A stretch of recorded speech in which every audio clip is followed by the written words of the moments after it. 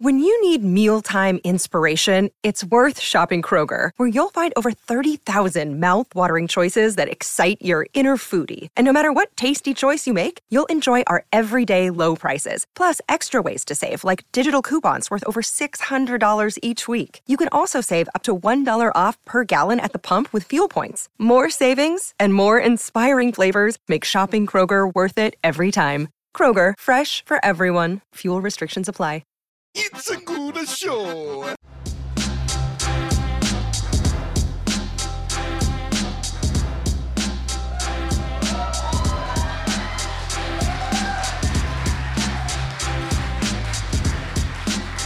Tasting. Hello. Why are there 2 empty seats up on the front row? Somebody poor, come down and sit in these seats. No, keep that beat rolling, Zach. Zach McKeever on sound and on our beat.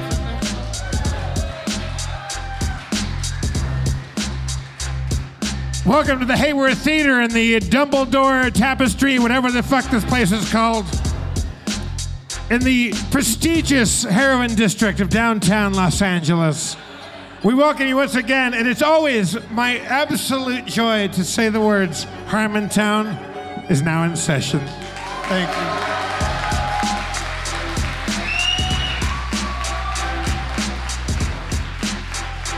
Everybody reach over and put your right hand in the lap of the person next to you and just rub it around. Except for church. Then give it both hands. Let's bring out our game master, Spencer Crittenden, everybody.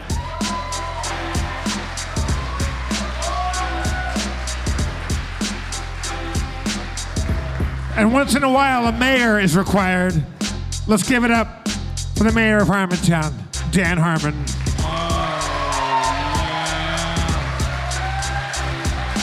Dan! Thank you. Harmon! Thank you. Gratitude rap. I'm thankful for that. I thank you. All right. That was it? Yeah, sometimes, remember 6 Degrees of Separation, like the Donald Sutherland monologue about how great art is about knowing when to take the drawing away from the child. Like, people look at a Jackson Pollock and they go, I could do that. Well, you could start to do it, but you'd keep doing it until you fucked it up.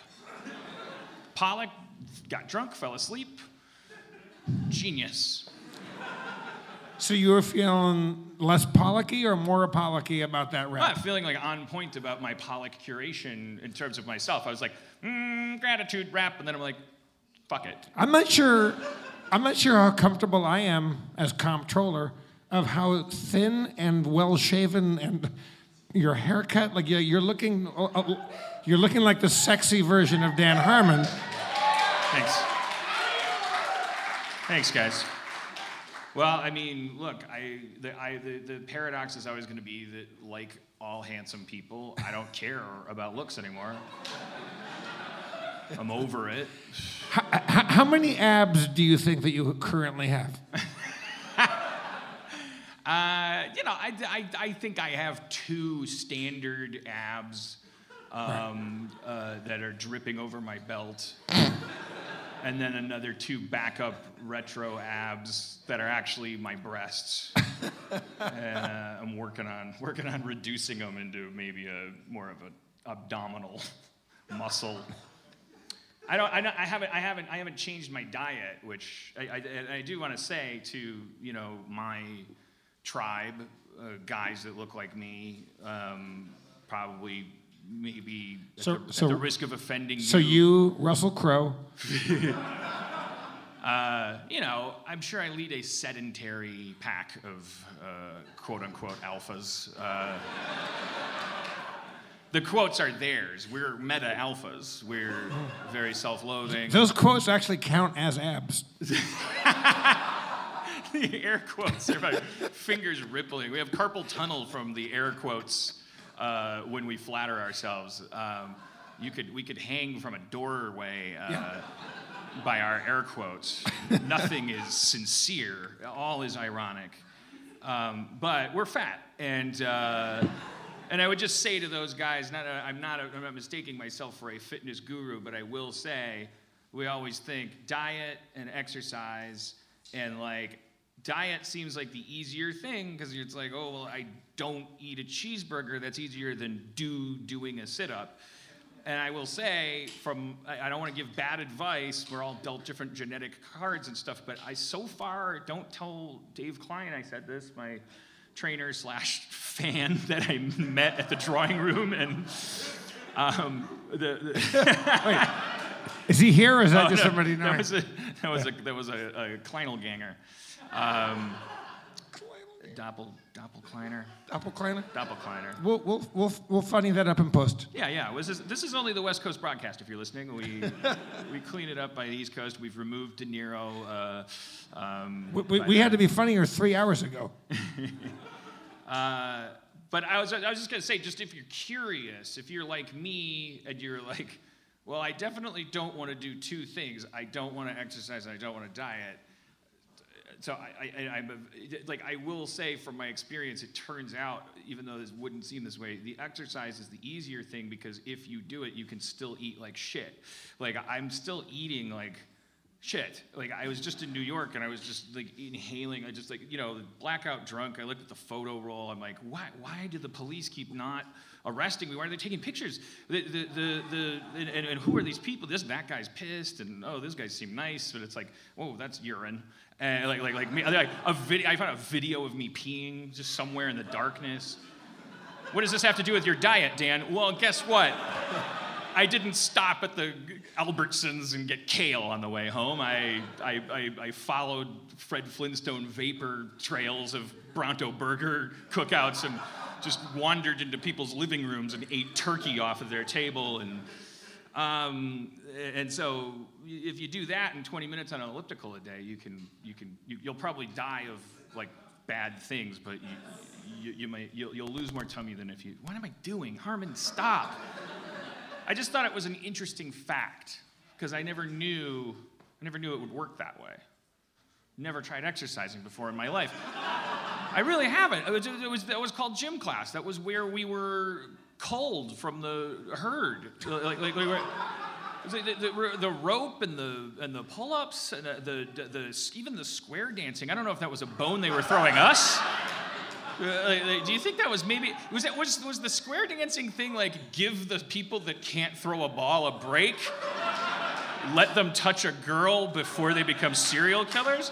Or was it fuck these guys that can't throw a ball and are still gonna sail through the FIED system? I want to prove they're monsters, make them touch girls, and I'm gonna bust them. Was there actually square dancing in Milwaukee or where? Like, oh yeah, for real. That wasn't part of everybody. Well, yeah, this is a generational thing too. Who had square dancing by applause in there? Did you go to some school for the sexually confident or something? Everyone had a suit. They had all the kids. We did. We called it cotillion. Cotillion, and everybody was. Your high school hallway looked like a ventriloquist act. Yeah. The guys had to look like Louis Jourdan, and the women had to look like Audrey Hepburn. And then there was a woman that had like castanets, and she would teach us like how to do like the rumba and the samba and like the merengue and shit like that. I was like, when's this gonna come in handy? Turns out it did. Well, yeah, I mean, yeah, you can indirectly bully people on a podcast. Learn the samba. So it wasn't choices that made you superior. No. It was your breeding. It was being raised in Orange County. Like they made you be fancy. Privilege. Well, you want to talk about privilege? I do. It profits me every time. Can we talk about you hating being in first class in airports? Because your tweets against the Mint JetBlue gave that you was not a JetBlue lounge.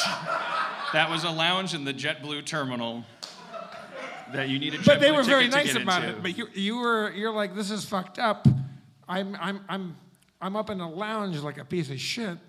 And you were talking shit about being in a first class lounge. I put a positive spin on it too. A lot of people said it was the best stuff they'd read in a long time. I got a lot of compliments on that. I really did.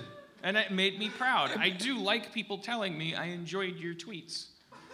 You know, I will say thank you sometimes. I won't just start getting in a tussle with a 17-year-old dressed in a baggy suit disguise with a freaking ink mustache he drew on his face. You're a bad writer. Kid, come on. I'm not great, but I'm... Like, you can't even say in a tweet that I'm a bad writer without writing badly. I know that you don't know. You're like adding all these syllables to sound like Frasier. Like, I come on. Like, I don't. Is this somebody that works at JetBlue or just a regular person? No, I felt bad. Yeah, JetBlue tweeted and said, that's not our lounge. They disowned their lounge. And you were very contrite about it. You were very... Because I love JetBlue. They only fly back and forth from New York to LA, right? That's all it is. It's like, for the rarefied... I'm sure... I don't know if people fly JetBlue coach, and if you have bad experiences in JetBlue coach. I don't know. I do want to say this. I realized this on the plane. So, now, prepare to admire me. Everybody, buckle your admire belts. A lot of oligarchs... Yeah, I'll say it. I'm an oligarch. I haven't looked it up yet, but it sounds appropriate. We'll undercut our own position with our politics, we'll refuse to. I'm a hero I forgot why I was admirable. I don't care if my feeling about how things should work happens to point to me having to give up some stuff. For example, I realized on that plane, having had to do it, but also having been allowed to do it, which I shouldn't have, that first class people should not be allowed to shit in coach. Okay. It says you should, if you're in first class and the captain's taking a shit, coach can't come up and take a shit in first class. You get yelled at. They can. Actually, they can. If the curtain is halfway unbuttoned, that means you're allowed from coach to go up into first and take a little first class poop. If the curtain is halfway undone, that means like the captain is like oh no, it's when the food is going down the back. If the curtain is loose, the captain's in the caboose. He's dropping a deuce, but I couldn't. No, too many syllables. Because if the flight attendants are bringing the food cart down the aisle, nobody can go back down to the aft lavatory. So you are by law by the FFA to go up and take a first class poop. If you're being blocked by the food cart. Okay. Right. Well, maybe I don't feel so. Because I've been on planes so vast, so... How vast were they? That I think, like, that scene from Inception was shot on there where, like, where it turns out most of the movie takes place on one level in that weird plane where there's, like, a cafe and there's, like, a bunch of briefcases with hosed wheels in them. Something like plane's so big that I never saw the movie, so I have no idea what you're talking about. Or are you seeing it now without knowing it? The trick isn't to get to see it, to get you to see it. The trick is to convince you you've seen it. I'm taking a poop in the lobby right now, and nobody knows that. I've been yelled at for being in first class and taking a poop in like platinum class. I had a guy I got up, took a poop, did what I always do, walked forward 10 feet and took a poop. And then as I was coming out, a fucking dude followed me back to my seat, an employee of the airline, like in a little uniform, which meant he was waiting for me to finish pooping. And then he followed me. I was like, "Excuse me, sir, you're not supposed to use the bathroom in there." And I was like, "Well, I'm first class." He said, "That's platinum class." And I said, "Well, it was, it's a blue collar poop, so it doesn't really matter." I didn't say that. I'm a coward. All right. Wait. There was there's a platinum blue collar poop area, but you didn't use. I somehow passed it. I guess like there was like a Hogwarts like pillar at a train station that you could. That it's just like disguised more. It's like more worked into the turn the coffee pot, and then there's like a bathroom. I just passed it. Because I'm used to the geography of it. I'm like, the bathroom's going to be as far as you can walk, and then you hang a yo. Right. And then you do your thing, but I didn't know that like 4 stockbrokers were like, did that millionaire just put his ass on our billionaire toilet and fill it with whatever fucking high quality vegan bakery that he didn't even have to eat? Did I tell you I was in San Francisco and I was flying back to LA first class, and I had the San Francisco Giants had just won the World Series while we were in the airport. So everybody bought a Fernet Branca and a Anchor Steam. So I had 90 drinks, and I got on the plane, sat down, and go, oh shit, I have to barf. I have to barf. Have we talked about this before? I think you've mentioned it. Yeah, you went back. And I went back and puked all over my shoes, but I didn't do it in the fucking front one because that's where the people that fly the goddamn thing are gonna have to be. So I went in the back and I was persona non grata. I was a bad guy. Because it took me 30 minutes to clean up after what I fucking did. I was lucky that I had a little stealth bomber back this time. And Coach, as we all know, everyone's going to look at me anyway, even if it's not my poop. They'll all look at me. But it was just like I'm 6 foot. Predator shit. I'm 6'4" almost, and I'm like tall, and the back lavatories are very short, and I couldn't get down close enough to the thing to like successfully puking. Yeah, I don't know how you would do so that. I just basically leaned my head over and vomited a gallon of Fernet Branca and Anchor Steam all over the whole building. Oh. And then people were, hey, whoa, what's up? And they knew that I was fucking from front, first class. And I was like, yeah, you don't want to be in here right now. Yeah. Hey, Spencer, how's it going over there? Hey guys, Chef Kevin here. I like it without the blanket. I thought it was funny with the blanket, but the desk. It's very. Are your desks going to get more and more elaborate? Yeah. As this show goes on. I'm going to keep adding drawers and opening them. Are you just going to be like the King's Speech at some point? Like write a whole thing. I'm going to be like the King's Speech at some point. I hope you know that at the end of this mystery, we're not going to be surprised that you were the ghost. Yeah. You're the only one that was here when our van broke down. Obviously, you're here looking for the gold and using projectors and... Yeah. Yes. You're right that now no one is going to be surprised. Why? I'm the fancy guy. Why don't I have candles up here? Do you want some of my candles, man? It's funny. I don't want any of your candles. I want you to have all the candles. Thank you. Just one more thing about JetBlue, and I want to bring on our guest. Because I like them and I want to praise them because all the people are always friendly and they're always, look, I'm biased and this doesn't make people good, but there's an overwhelming percentage of JetBlue flight attendants that recognize me and say that they like my work. And I'm sorry, but that makes you a good airline in my book. And I have that rapport then with them because I feel like, well, now they know they like me, so now I can be gregarious and it's just fun. And then they do the thing where they put the cart in front of the thing because the bathroom, the captain's got the thing, and I got up to use the bathroom, and the flight attendants are leaning on the thing, and they look and they go, oh, and I go, oh, Captain taking a deuce, and they're like, yeah.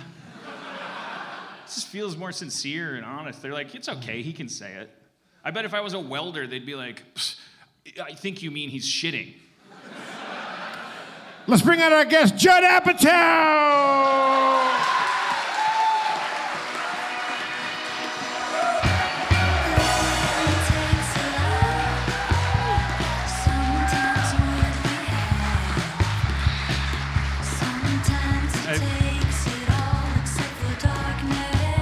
Well, we'll never know how funny my bit was going to be introducing Judd Apatow. Well, Judd, go back. We're gonna do a redo. All right, so Dan, JetBlue. It's not the best. It's not the worst. But anyways, enough about me. I'm tired of hearing myself talk. You know, when I started this podcast, it was all about me. But then I thought, what about the voices we don't get to hear? And it was then that I've decided to start using my podcast as a signal boost for the unheard voices of America. Please welcome Judd Apatow.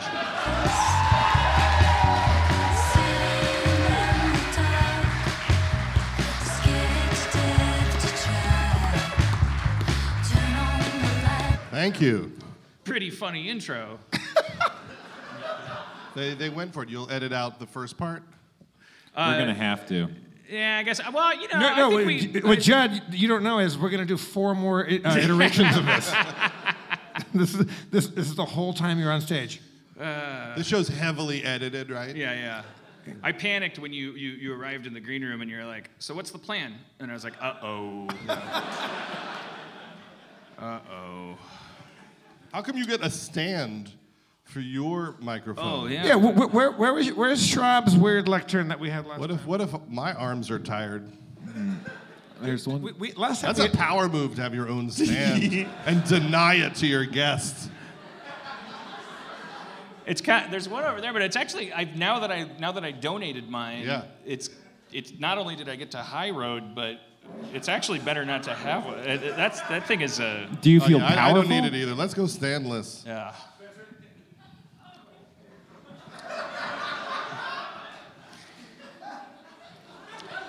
How many pianos are there? Seems like a complicated way to hold a microphone. And you know the real irony, 0 typewriters. No, there's one typewriter. Okay. Wait, he's got a stand too. I don't even. Well, someone's fucking told me that before. And we don't even want them. It was right here the whole time. And you moved the piano.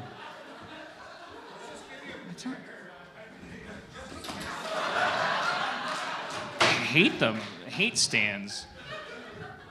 I never realized how insulting they are. Like, oh, can I hold that for you? No. Thank you for That was so much. the drink holder. Thank you for the drink holder. Do you play a little piano, Judd? I only know one thing. Here we go. Lay it on us. Yeah. Now, within the category of people that learned anything on piano, that's lazy. Because you stopped. That's like stopping shaving a haircut and never learning 2 bits. You're like, okay. But he was improvising. I figured that out. He inverted the first part. Back when he was 8, his mom was like, Judd, no, Mom, it's hard. I'm tired of it. You just wanted a microphone stand. I thought you wanted like a piece of furniture. That could have saved me a whole lot of calories. Well, you did get him a piece of furniture. You're just like a Victorian lord over there. Oh, yeah. This desk is outstanding. Well, I'll start by asking, probably, it might be a question you've been asked before. Can everyone in the building have a job? Yes. Do you have to, it's like, is your interview going to be about what it's like to be famous? Is that something that worries you? What it's like to be famous? No, to be interviewed by somebody that's just going to do that instead of like talking about you as if you're an inhuman demagogue and like wondering, asking like, what's it like, and are there? No, I like it. Okay. This is my level of fame, which is I was at Disneyland, and somebody said to me, they said, if someone asks for your autograph at Disneyland, they will send security over, and they will let you cut the lines the rest of the day. So if like Tom Hanks goes, it's a security problem if people start asking for autographs. Right. So I think it's if 2 people ask for your autograph, security will walk you around the rest of the day and let you cut the lines. So the next time I went to Disneyland, I wore a 40-year-old virgin T-shirt.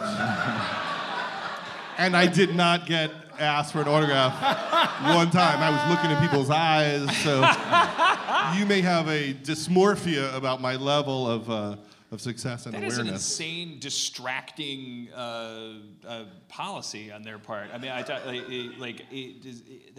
how does that make you feel when you hear that? Fills me with panic. Like, oh, it makes me so happy because then I figured out how to crack the code, which is I bring my wife. Right, that's then, one person. And then it's easier, but it doesn't work solo for But me. how do you verify that? You have to walk up to somebody that's an employee there and say, "Hello, my name is Judd Apatow. I've been asked for 2 autographs." So you have to bring them. I'm in a real hurry. Receipt for the. You have to be the lamest person in the world to do it. But when you're cutting the lines, it's so worth it. Like every second of it. Well, yeah, I is mean, worth we'd it. almost do anything to cut a line, I would imagine. But that's why it's like, yeah. Because people like go in wheelchairs, they put on fake casts and go in wheelchairs to cut lines. So you got to do what you got to do. You know what's cool now? Because I'm not famous, but I am occasionally on Whose Line Is It Anyway? Everybody that works at Disneyland is 24. They all are theater kids. They all took an improv class. So Church, my girlfriend and I, we went there and we were like way more famous than you there because it was VIP. There are spaces. There are VIP. certain spaces where you're famous, but only in like that room. Right. You know. Yeah, it was good because but that's gonna stop in 3 years because they're all gonna be too old and no one's gonna know who the fuck I am. Yeah. But they're gonna know who you are. But you have to wear the right shirt. I have to wear a 40-year-old version T-shirt. I'm impressed and that it's not a swarm because my panic I would imagining life in your shoes would be like, well, it's that can I have a job thing, like it's all like your brand is that you can give people movies. Yeah. And like it just seems kind of dangerous. Like I'm only famous for he might yell at you if he's drunk. But like to be kind of like that's part of your brand. That would be not only like an invitation for a lot of like. Kinds of conversations that would make me very anxious. Well, like at Sundance is a bad place for me to go. Because if I walk up and down the street in Sundance and everyone's kind of just looking for anyone who makes movies, they spot you, and now they hand you like memory sticks which have a screenplay on them, which you really can't put a strange memory stick into your computer. Right. That could be anything, really. That might be anything. That might be something awful that goes in your computer. I've told this story on this podcast before, but I did a panel, and a girl came up, and she said, "Mr. Harmon, I am such an admirer of your work. Like, do you think can I please, like, I know this is crazy, but I just always wanted to be a writer, and you're a role model to me, and if it would just mean a lot if you would sign my screenplay." And I'm like, "Oh, no problem. Like, of course I'll do this thing that you're telling me is crazy," kind of thing. And like, so I take it and I sign it, and she goes, "And if you could read it, that'd be great," and walked away.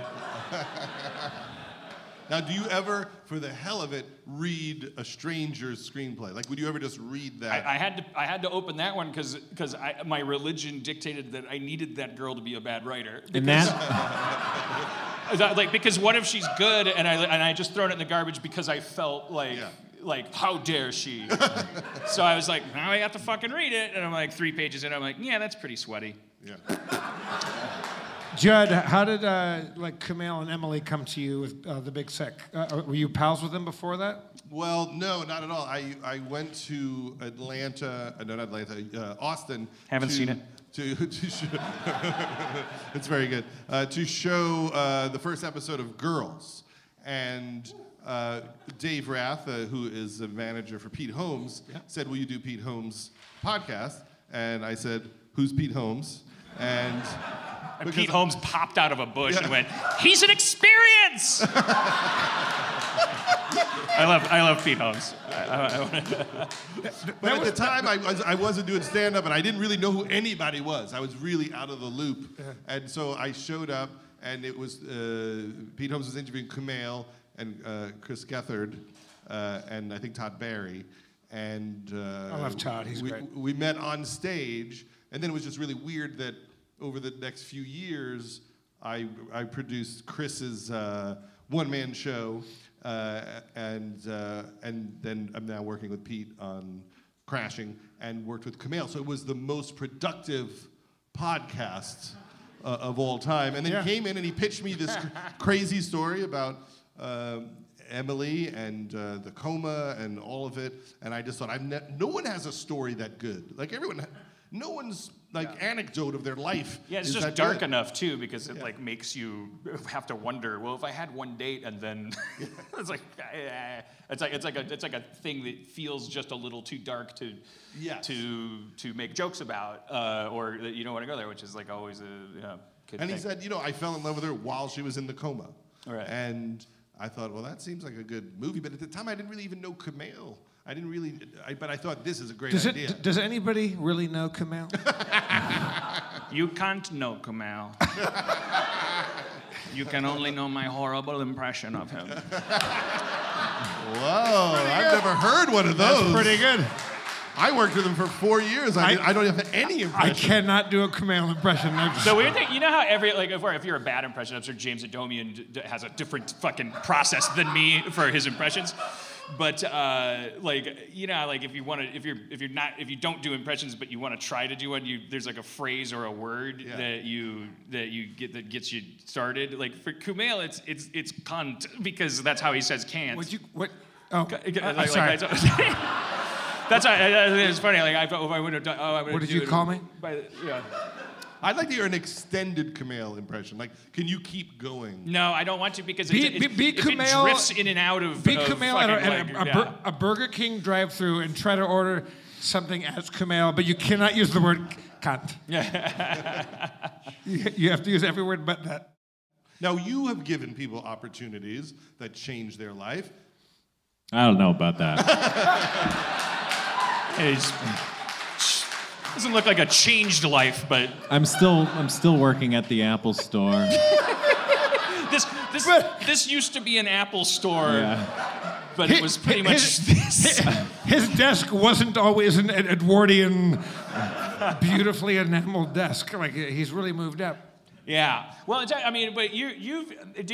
how much of you pays that forward? Because as we were discussing backstage, your term was the patient zero. I was using, neither of these phrases are going to be flattering to him, but Ben Stiller is like you called him the patient zero, I called him the Lestat. Ben, like, let's use the term very loosely, because you're a self-starter, and he plucked you, whatever phrase you want to use. Like, Ben grabbed you, and it was the Ben Stiller show. Like, what was your title on that? Were you EP? Well, I was the executive producer, but that was just a funny moment in time. I was, my main job then was I was writing HBO specials for Tom Arnold. And I wrote Roseanne's act with her for a year, and I was doing a lot of stand-up specials. Wait, did you write the Tom Arnold special where he does the my big penis, my big penis? Was that a stand-up special, or like he? Well, it was like a pre-taped sketch that was part of a special. It could be to the tune of My Sharona, my big penis. My Sharona. Probably not delivering it right. Do things that no one remembers at all. Like, there were 3 Tom Arnold specials. There'd be kind of like a sketch, and then it would turn into like a piece of Tom trying to solve a problem, almost like a reality comedy piece. It was called Tom Arnold: The Naked Truth. How many people saw one of those? Oh, damn. 2 people. This is how fast the culture discards greatness. Yeah. Well, comedy doesn't age well, but also old people, it's been a while.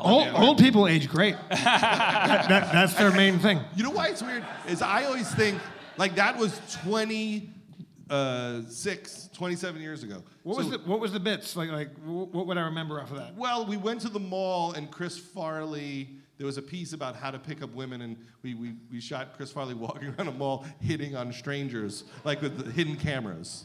When no one knew who Chris Farley was. So actual, candid camera. That's what one of the bits was. And What was it on? It was on HBO. But I always look at it like this. Like when I was a kid, in 1977, 27 years earlier was 1950. So from the Ben Stiller show, from here is 1950. Right. Yeah, I know. It's crazy when you realize that. It's like I keep thinking, well, Mr. Show is the most recent good sketch show, and no, we're all dying. I hung out with Mark McKinney in New York, and it's like, well, why do you look so good? And it was like, oh, because we've gotten so old that he's now entered a second phase of his life where he's a handsome old man. I hope he doesn't hear that. But it's like some of our peers are getting handsome again. It's been so long, and we're so close to death. Yeah, there. Judd, I've recently become kind of palsy with Feig. Like, yes, with Paul Feig, and you dress like Paul Feig. Well, he dresses better. Yes, because he has more. Because Paul Feig did not used to wear suits all the time. He used to wear bowling shirts all the time. Yes, he did. And on a dime, he went suit. Yeah. Just on a dime, like, by the way, starting tomorrow, I will wear a suit every day for the rest of my life. I was talking to my girlfriend, like, if we had all the money in the world, we would just dress, like, fancy at all times and like, bespoke shit. But Paul does. Like, Paul really has bespoke shoes and suits. Yeah, and I went the other way, which is about 3 years ago, I decided that every day of my life, I would wear a black James Perse polo shirt. Forever. I just kept wearing Rick and Morty shirts until there were so many people watching it that 20% of the people were Nazis, and then because it's a good show that's loved by a lot of really wonderful people, there's good people on both sides. But and I was like, I can't. And now it really was. It wasn't because of that. I'm being glib, but it was because actually, the show's become so popular that I don't want to look like I'm doing the This Is 40 T-shirt thing, and so. Well, you weren't at Disneyland. So now I'm just rotating between 3 Henleys because I finally found out Henleys are slimming. That's it. But this is what we do because we don't want to exercise. We don't really want to eat well, and we're just searching for a shirt that makes us look kind of shitty. Yeah. This is 45 and 50. Yeah. But I want to go back because like this show's brought to you by men's rights activists.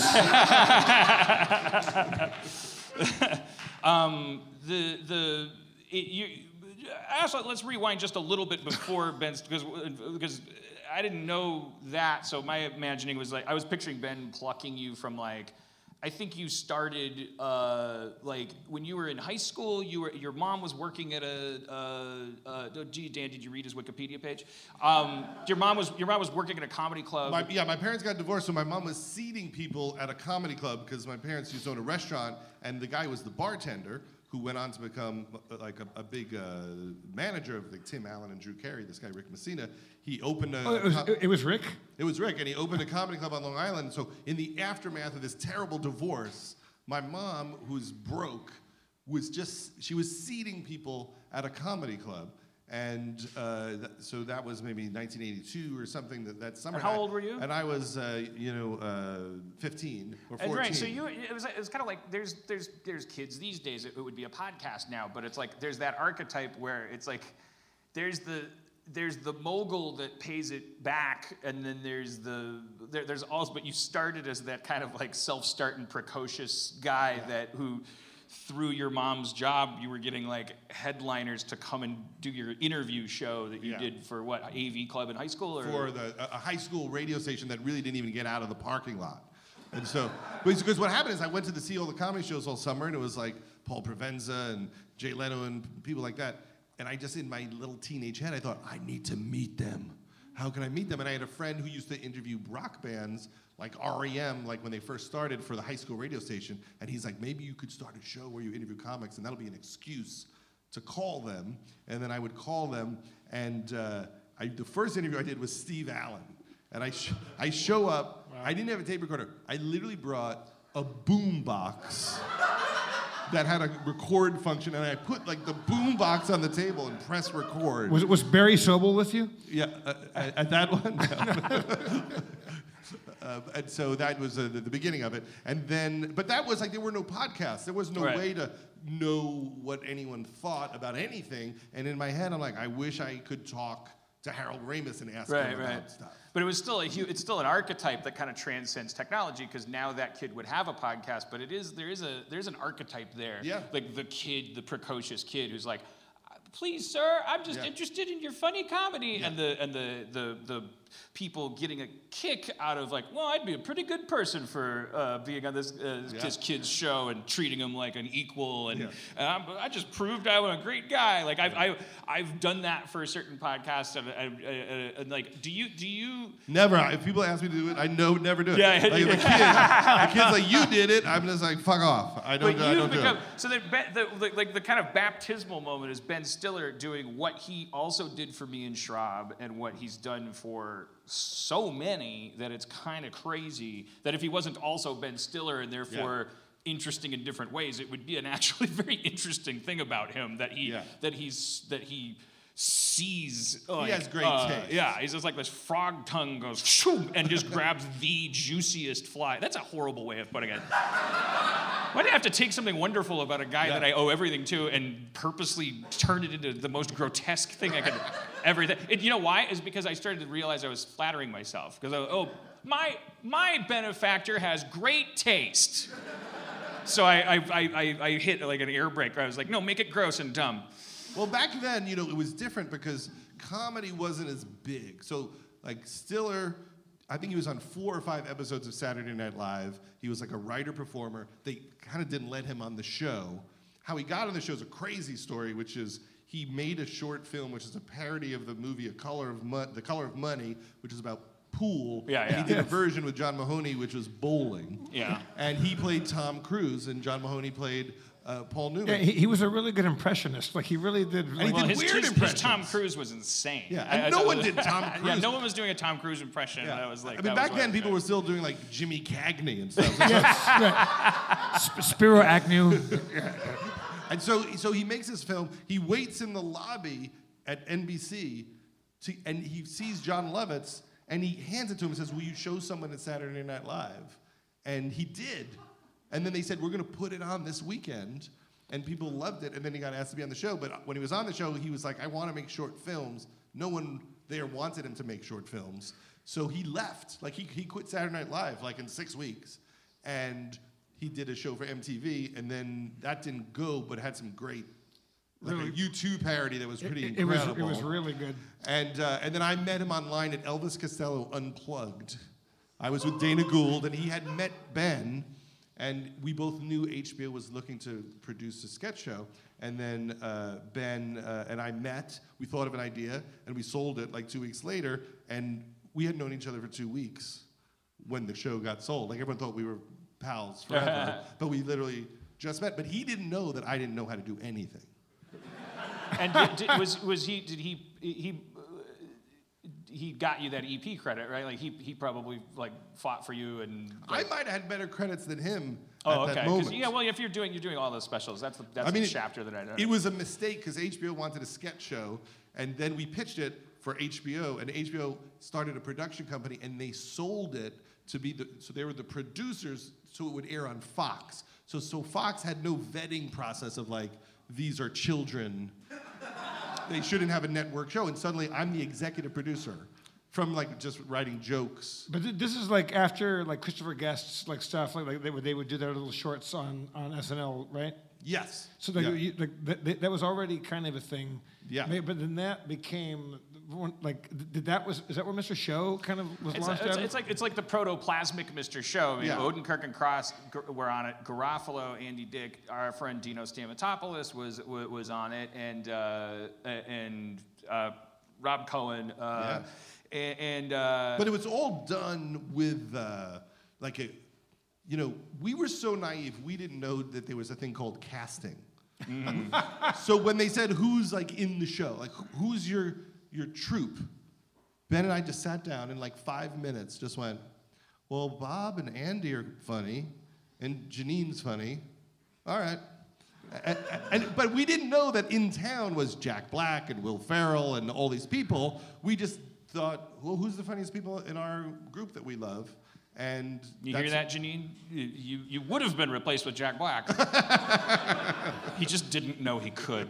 But I was like, Ben would have an instinct, like, you know who's hilarious? Bob. And then back then we were like, okay, like there wasn't like a corporate process to it. It was like How old are you when that first kicked off? 24. What? Yeah. That's crazy. Yeah, I was pretty young at the when I blogged. Dan, you're 58. Fucking take But it easy. it's like Ben's. We refer to this thing called the fraud complex out here. It's something that I learned early on. Like I was dating. You probably know Tracy Katsky. It was like my first LA girlfriend. I think like. I remember kvetching about something at probably that age, and her. She also taught you the word kvetching. Probably, yeah. But she's like, is it like I'm just drama queen like about this and that. And she's like, fraud complex. You have a fraud complex. It runs the industry, but I think Ben Stiller's fraud complex runs more industry. It's like Ben's fraud complex, and I hope he wouldn't be offended by that because it's like it's a complex. It doesn't mean he's a fraud. He's more than proven that. But he was born with these parents that where they were the rest of us have these stories about being in our pajamas and running out at the parties and being like, oh, and here's this little sociopath. Let's all pay attention to them. The funniest guy in the Midwest. And Ben Stiller is the son of these legendary, hilarious, amazing party animal comedy people who are never going to be outshone no matter what his pajamas look like. And I think that we owe that. We owe everything to that. Like we owe Better Call Saul to that. We owe everything. It's like the chart of what Ben Stiller being so unsatisfied, being so unable to just go, yeah, nailed it. That made him quit SNL before he like drowned in it. It made him like do 13 episodes of a show with you that won an Emmy after it got canceled. It made him at least at that time like he just always is like, oh, that person's funnier. Who do you say is funny? Like if I hear someone's funny, I just go, well, fuck that person. I'll figure out why later. And then maybe over time I'll go, Dan, what are you doing? Calm down, go to therapy. Maybe someone's funny. But I feel like Ben would hear someone's funny, he'd go, oh, what, really? How funny? Can I meet them? Like, can I help them? Well, it was for Ben. I'd watch it. It was like falling in love. Like we saw Owen Wilson when we were casting the Cable Guy, and you could just see it was like a comedy falling in love. We saw a little piece of Bottle Rocket. And we just lost our mind. Like, this is going to be the greatest thing ever. We thought the movie would make $200 million. And then that happened with Jack Black and with a bunch of people over the years with Ben. Yes. So when you started off by saying our version of casting is just picking the 4 people that we know, now that you get the pick of the litter, like how does that work for you now? How does it work now? Well, sometimes I have a lot of energy for casting. When we did Freaks and Geeks, we said, well, let's get real kids. It'll work better with real kids. So me and Paul and Jake Hassan, we would do open calls. And no one does this, where you just go, we're at a school at noon in Vancouver. Anyone can come read for us. And 1,000 people would show up. And we did that in Chicago and New York and some other places. And we found people that way. And then other projects, you're just tired. And you just realize, I'm not going to look at that many people, but this one seems good. But does it feel great? Do you give yourself credit for when you look at Freaks and Geeks and the fact that was, in terms of the Lestat factor, the patient 0, that you became patient -1? Yeah. Do you acknowledge that? Do you feel proud of that? That every single person in Freaks and Geeks went on to become an entire cottage industry, and that actually doesn't usually happen, and that means that you picked up that Ben Stiller habit? Yeah, I mean, it's so weird now when you really look at it and how deep into the show. And there's a whole nother level at the show where like Shia LaBeouf was on the show, and just all these other people, who We were discovering people that we didn't even. Whatever. I'm not going to finish that. Not that, but it. All we because thought of was who was great. It's a very weird thing. When you open it up to, we're just going to hire great kids. We're not going to go, I need a blonde for this. I need a tall guy with this attitude. Just who of every kid that you could show us is great. And we will rewrite, Paul will rewrite the script to tailor it to these people. You can find amazing people, but also I felt terrible about the fact that I knew the show was going to get canceled, and all these kids had like foregone college, and I really, that was the time where there was a way more young stars robbing liquor stores and things, and I thought I need to not allow that to happen. My Jewish codependency kicked in. And I knew they were all great, so I wanted to keep the team together, but I was also afraid for their lives. Yeah. They don't do that anymore. Like they don't. I guess they slide over to YouTube and get robbed, by Google. Which but they survive. Which of you two think is going to play the other one in the movie about the other person? What's more likely? There's Answer my question. It just depends. I mean, I'll facilitate this in any way I can. I'll play Judd in a movie that's a little darker, more of the. You were in Funny People. That's right. A lot of people don't know you started my acting career. You and Kyle Kinane. Yeah, Kyle Kinane. And I said, you were saying like, oh, these paparazzi guys are obnoxious and they say these terrible things, and I was like, really? They say like really? And then I can't remember if it was in the cut or if it's just like in my memory, but it's like I felt really bad because I said to Adam Sandler's character, was it AIDS or cancer? And then he went I felt like it was like, oh fuck, I'm one of those extras that you pushed it. You pushed the limit. That he was like, Jesus fucking Christ, can I work? Or are you done being funny? You fucking paparazzi number 2. I was like, it was like. I think the final joke we wound up with was just that you were just saying like, is it true that you're going to be in the Ghostbusters reboot? That must have been Kyle probably. That sounds very smart. And. But it's Freaks and Geeks, and then that precedes Larry Sanders' show, right? That's after Larry Sanders.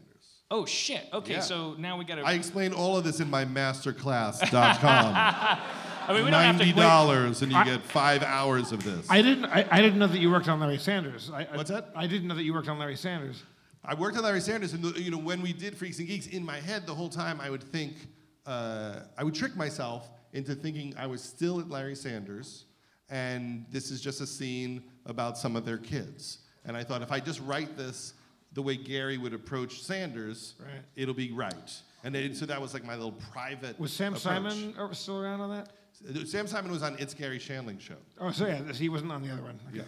Let me ask you something about Larry Sanders, because I don't think I've ever. I don't know who I've talked to that's been on that. You had a hand in it.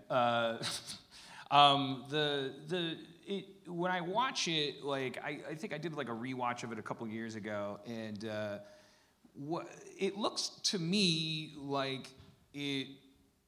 Well, you guys were developing it. That the idea would have been that it would have been this kind of noises off hybrid. That it was going to be very. There was a formula there that we were going to be rooted in the talk show, and that it was going to be. Stories were going to threaten to derail the show as we told it. And then it clearly evolved into a thing where like we definitely didn't care if we ever saw what was happening on stage, that was just like a weird mill that sometimes collapsed and drove everything. Is that so?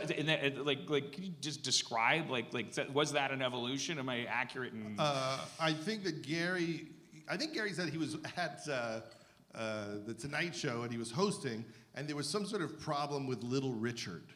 Little Richard was mad about something, and he was watching a producer trying to calm down Little Richard. And I think that he realized there's a whole emotional world behind this show, which has to do with you have this egomaniacal host that everyone is trying to figure out what he wants, and there's all these relationships between the back crew, and that through the backstage of a talk show, you could explore just the entire human condition. And I think Gary was fascinated by his own problems with wanting to be successful and famous. And like he hated his own egomaniacal tendencies. And it really became a show about, it was enough, it could have been a black box theater show that one of the sets, you could have broken down the set of the talk show.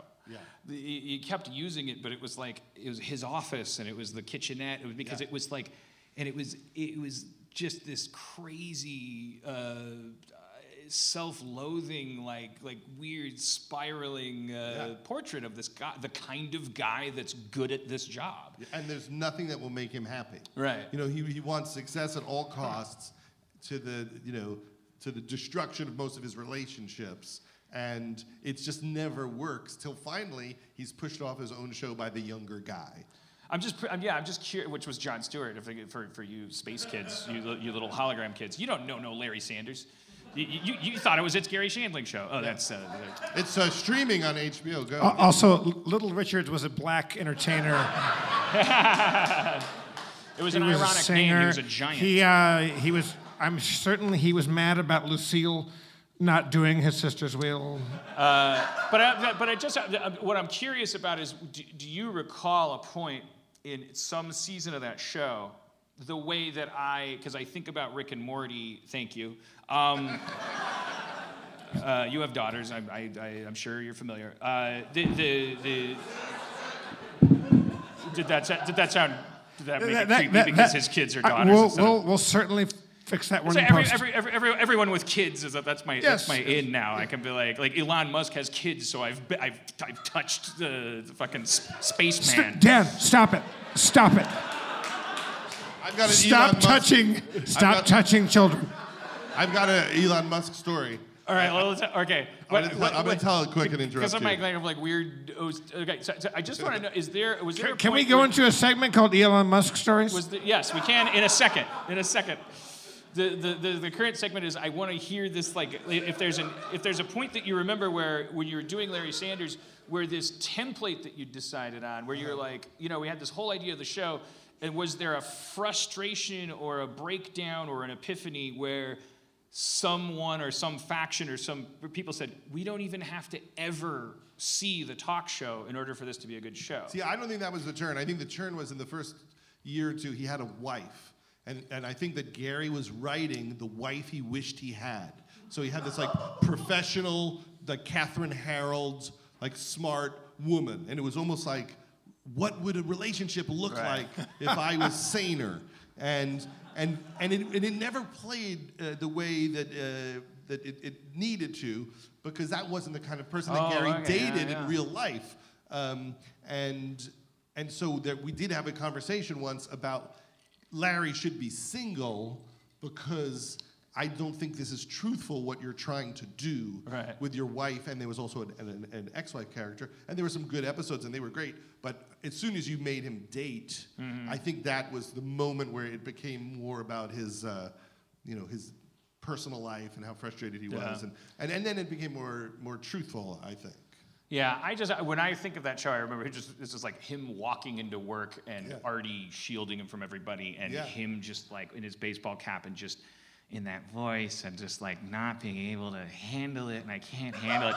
And I actually eclipsed. I forgot that there was another part of that show that did you ever remember the Barney Miller pilot? If you watch the Barney Miller pilot, there was a lot of his wife. It was like you could tell the pitch was, look, cops have two lives. They got their work family and they got their home family, because it's like Hal Linden's putting on his, and he like loves his wife, and then he goes to work with this like crazy sweat hog group of like cops, and like the show became a one-act play on one set of these crazy cops. Like Hal Linden never had a wife again. Yeah. But the weird connection there is that the Dick Van Dyke Show always struggled with that too, which was the first thing Gary Shandling brought up in the one encounter I ever had with him, which was right before we lost him. And I haven't been able to watch your documentary on him because I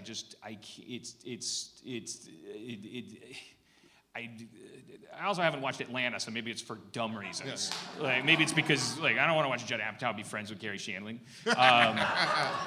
But I also I'd like to credit myself and think like actually it's kind of heartbreaking because as a kid because he was this meta guy, and Sarah Silverman, bless her heart, someone who was smart enough to recognize that she couldn't work with me, and yet still would invite me to her rooftop parties, and That's like rare.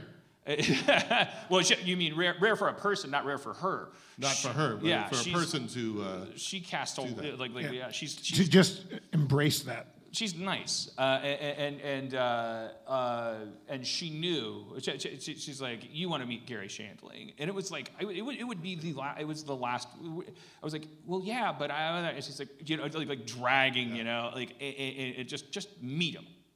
Gary, this is Dan Harmon. You don't know him. Dan Todd. And it's just like putting me at a zoo and like it doesn't matter how this turns out for him. And I'm like, hi, Gary, I'm Dan Harmon. I made a show called NBC Community. I've been recently fired from it. Oh, yeah? Why? Why did you get fired from it? I'd like to think it's because it was too inside, too meta. He's like, geez, are they still giving that note? And I was like, and then because that's what I wanted to hear from him because his Showtime show, not to mention, it's like he was always the guy where the painting was part of the frame. But he also loves that you're being real with him and that you're showing him your pain. And that's why he wanted to talk to you because he really couldn't handle the bullshit. Right. But if you walked up and go like, I'm all fucked up right now, he's like, let's go, let's get into it. Yeah, and then he immediately went. The rest was him talking about the Dick Van Dyke Show, which I found so interesting because I never even realized the Dick Van Dyke Show was meta. He worked on a goddamn show. He worked on that show? No. He was saying like, what does the fucking network say? Like, oh, it's Inside Baseball. It's about TV, so it's not TV. Fucking Dick Van Dyke worked on. My impression is fading. I turned into Kumail. I can't tolerate your impression. That was the best Kumail Nanjiani impression. But it was so great because it was like wow, this is like the one. He'll never see my show, but I got to say. The network doesn't like it because it's aware. And he said, like, my shit's all aware. I'm like, yeah, why the fuck do you think I wanted to meet you? And then he's going, Dick Van Dyke was aware. Television is aware. It's supposed to be. I got a little drunk. Sorry, Judd Apatow. Well, Gary... that's why I've been unable to watch your documentary because it's and I also, if you did one about Harold Ramis, I also would not be able to watch that because that was a celebrity death that buckled my knees. Well, how do you think I felt having to watch hundreds of hours of Gary just talking, as a friend? You probably loved it, you ghoul. Elon Musk story.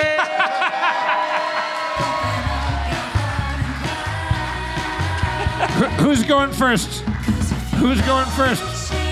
Let's start with Dan. Dan, you got the first Elon Musk.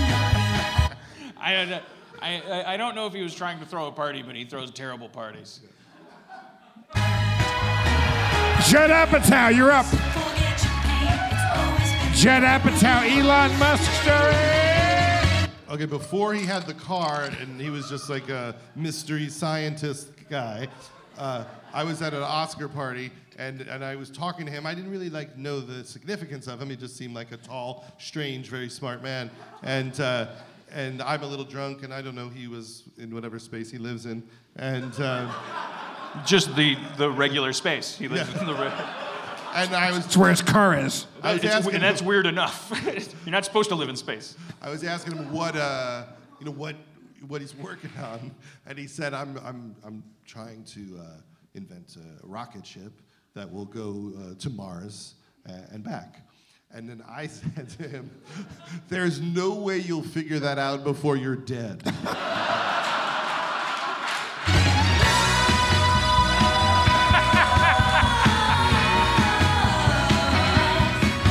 I felt...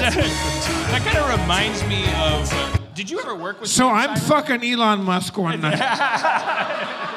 And I mean, I'm fucking him. Did you ever work with Sam Simon? I never worked with Sam Simon, but although I loved him. There's a story that Jeff, like Sam told Jeff this story about himself meeting Bill Clinton, which is that. Oh yes. That he you know Sam Simon, he like The Simpsons and Cheers and Fat Albert and fucking everything. Oh yeah, he created everything. I didn't create, but he wrote on everything. Yeah, go ahead. Oh, well, I mean, I'd be telling the story beforehand. Now you can tell it if you want. I said that like I don't know what the context was, but Sam was meeting Bill Clinton, and who was currently the president when he was meeting him, and there was some fundraiser, who knows what, and then the president does his like whole line of things, and he's shaking hands. Okay. Hit pause. See, fucking goddamn it.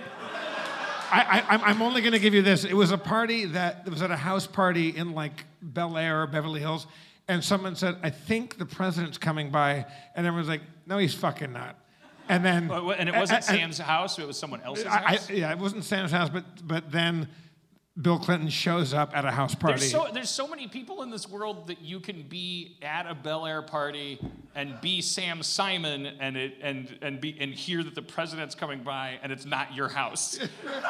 That's a lot of rich people. So now just take it from there, because you'll have everything else. So then right. The president comes by and he visits him. I'm sure it's complicated when the president comes by. You could probably get shot for passing the mustard. I don't know. They have to.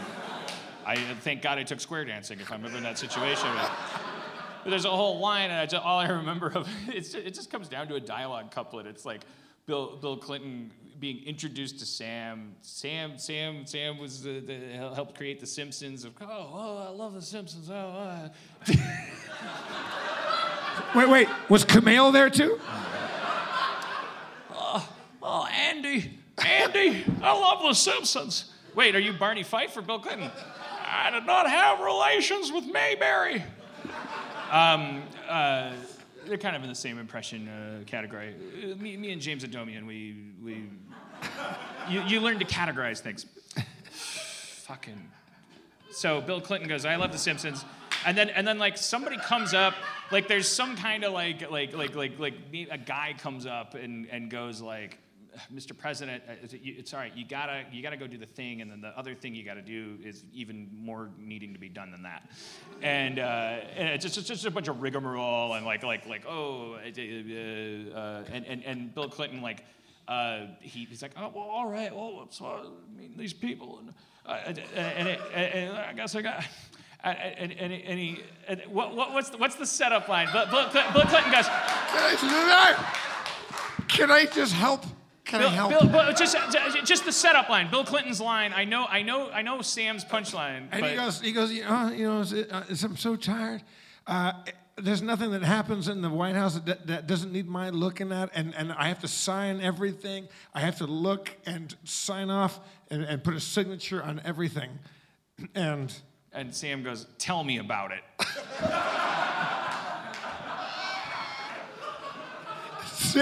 Sam Simon's. My favorite story is season 2 of. Have we talked about this? I don't know. Season 2 of Simpsons, where he goes to the Playboy Mansion. Oh yeah. I think we've done 300 episodes, so you have told it, yeah. He goes into the grotto, sees a little blonde girl. Why'd you ask? Getting fucked in the butt. I'm doing the fast version. Okay. He's never been invited to the Playboy Mansion. He sees a little young blonde girl getting fucked in the butt by a giant black, football player, and he's watching, and like everyone's just taking it like it's no big deal. And so he lights up a cigarette, and he's watching it, and security runs in with the earpieces in, like the ear monitors, and they run in and they go, "Sir, you can't smoke in here."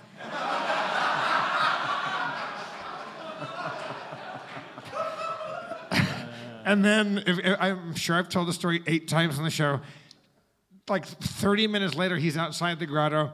The girl comes out naked, rubbing her butt, like kind of in pain. And she goes, "What was the name of this club again?" And I asked Sam, like, what was her line reading? Like, because I want to call my friends up or fuck this place, like, get me the hell out. And he goes, her line reading was kind of like, "Who needs this?" Okay. So, like. Now he's dead.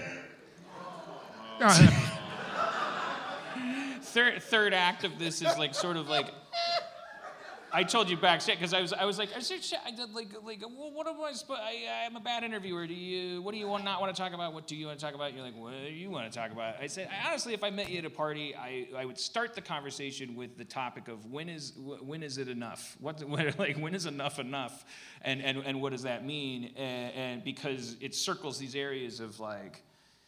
The fraud complex we've dealt with, that's the road of trials. And we don't need to be hooked up to a polygraph, and I can ask you 1,000 times, do you have a fraud complex? And you can either say yes or no, and we'll never really understand, do you really, do you look in the mirror when you go home at night and go, Judd Apatow? Who are you kidding? I had this conversation with my psychic yesterday. Honestly, I was talking to a psychic. With your psychic? My psychic. Would you recommend them? It's hard to know because it's always hard because I got to see if the predictions work or not. So I need a little more time to decide if the psychic was good. Sure. But there was this psychic that we were talking to because we occasionally like a good psychic, and this woman was just wrong about everything, but really confident. So she was like, you and your wife, or what? Well, it was separately, but the woman was like, you like the classic cars? You like the classic cars? Like, your mom's not doing well. She's got the Alzheimer's. I'm like, well, no, she's dead already. Yeah. Like, but she also took big swings at like really terrible things happening. She. You were in Katrina. Yeah. Yeah. There's no way to even turn that into. But a storm. Yeah. You've seen your share of storms. But she did say to me, she goes, "You're depressed, right? Right? You thought about killing yourself, right? Right?" And I was like, what? No, for real? Big swings. For real? Oh yeah. Wait, that's a fucking. It's that's like a home run hitter. If there was a psychic movie equivalent of Slapshot or Happy Gilmore, so fuck it. There's a prude antagonist psychic centrist who's like, you can't read fortunes like that. Like, hey, fuck it. You fucked Paul Bunyan. No, I didn't. Well, you're gonna. Woo! It's in the way that you use it. So was she close? Did she She was wrong on everything. Everything. She missed on everything. Every single thing.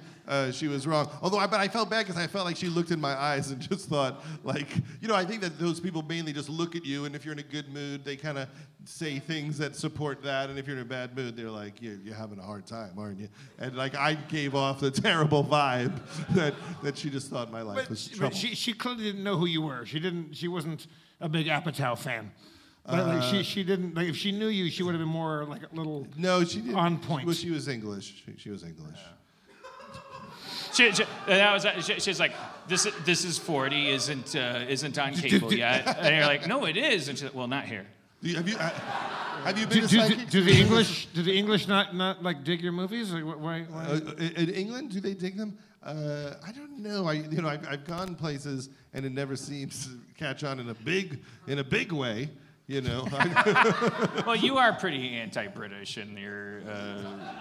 We've worked with the Russell Brands and the English people, and it doesn't seem to explode the whole thing. I only went to a psychic one time. I was on a road trip, and I was like, hey, fun, go in the psychic. That's what everyone thinks. No one thinks, severe, I'll go to a psychic. But I thought it would be an occult experience. I didn't know it would be. It's like she laid out some. I think she did some tarot cards, or maybe it was palmistry. I can't. But because what I remember is she was like, "Well, you want to do this, but you want to do that." It was actually the opposite of what you're describing. Like tiny little weed whacker swings that couldn't help but be accurate. It's like you're conflicted about something related to your life. Like you're good. And it was like, the part of you that went in, paid money, is like, that's the smarter move because you actually are engaging in a self-inventory that could be beneficial. It could be a form of therapy. But then at the end of it, it's like, it just turned into like this. It's like, you've turned your back on Christ, and he just needs to And it just, everything got Christian, and I'm like, wait, how do you know That's I'm been not our show, you Jewish? guys. Thanks for coming. How do you know I'm not Muslim? And aren't you a witch? How are you even on this team? What do you even... When I was like 10 years old, I got my palm read, and the woman looks at my hand, she goes, when you're in your late 40s, you're going to have an injury to your right ear. I'm like, give me this hand back. There's no way there's that many lines. It's fucking impossible. Like we went to a psychic, and the psychic implied, like, we were about to go on vacation to Hawaii, and she was like, I'm seeing, I'm seeing some windy roads, and like she was implied we were gonna die on the vacation, and so we went to Hawaii and like hid in the room for 10 days, like until you realize it's an island. Every road is supposed to be windy. Yeah. The dangerous roads would be straight. We got scared, but we proved her. I don't know if we proved her correct or not correct because we didn't die. Yeah. Well, yeah. Also, I think the same woman, like 2 months later, read my hand. She goes, "You're gonna live forever." Whoa! I'm like, whoa! But what about my fucking ear? It's like you're Thor or something. Like, you're gonna live forever, but your brother's gonna take your ear. He's a giant ox. Yeah. Also, I've been told I'm gonna have 3 children. I think that ship has sailed. So like everything was a lie. Nothing's ever been accurate about that. Are you? What is up? Let's respect our guest and give him what time? Oh, look at that! See, I fucking nailed it. I'm so good at this show. All right, what are you plugging? Plugging. I thought we were talking about when is enough enough. Oh yeah, but look, Hey, Judd, can we talk about you being the host on Chopped Jr. for the next 2 seasons? Yeah, I know. Well, do you have fantasies of retirement? Do you have plans? This is Dan asking about whether or not he's allowed to retire. Yeah. Do you think about retiring? Like, do you think why do you still do it? Because it's always been for the money, and I hate everyone, and they've always hated me, and I arrived alone, and I'm leaving likewise, and they've been hurtful, and they're gonna miss me when I'm gone.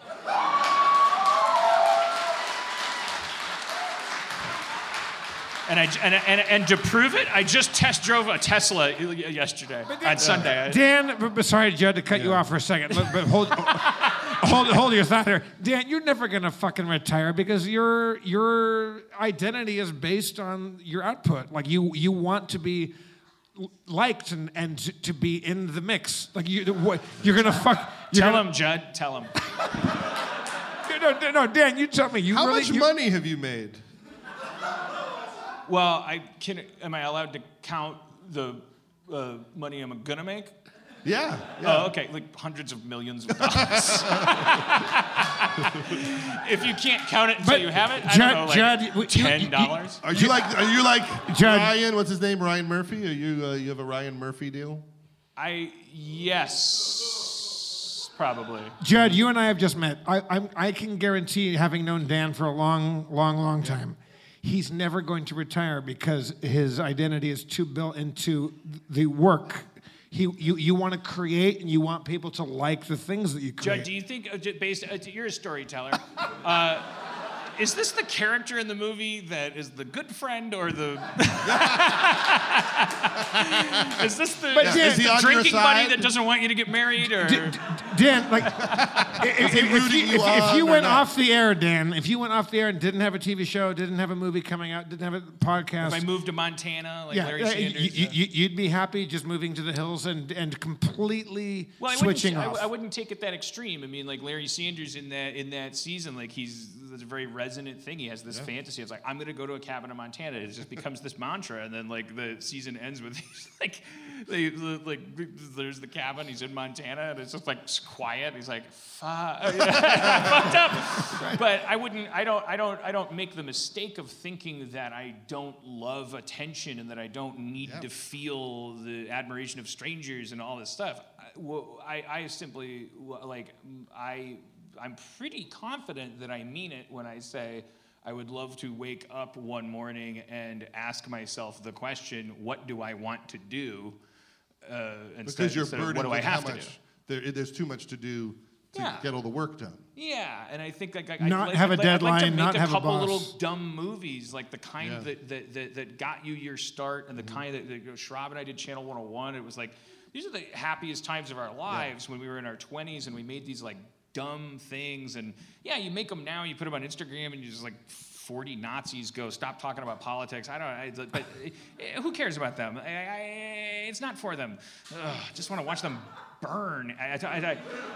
It's like the fulfillment. Like I'll make a little song and I'll go like, that feels nice. I think that's the expression on my dad's face when he works on stained glass. He's like, my dad doesn't go, I can't stand not working on VHS duplication anymore.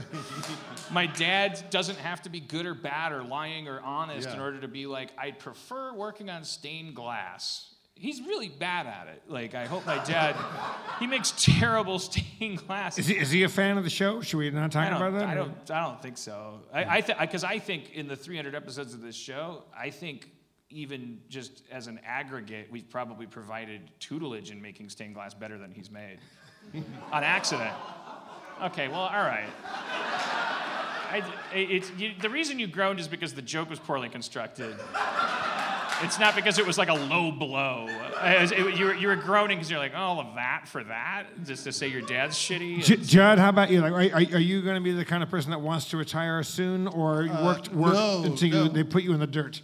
No, I just, sometimes I think the things that are smaller are less pressure and more fun. Like it was really enjoyable to work on the documentary. I made a documentary about the Avett brothers and about Darryl Strawberry and Dwight Gooden, and I find that I'm getting more and more joy out of the things I don't get paid for. Have you been able to find some place where you don't, what is your relationship with people's opinion of you? Because how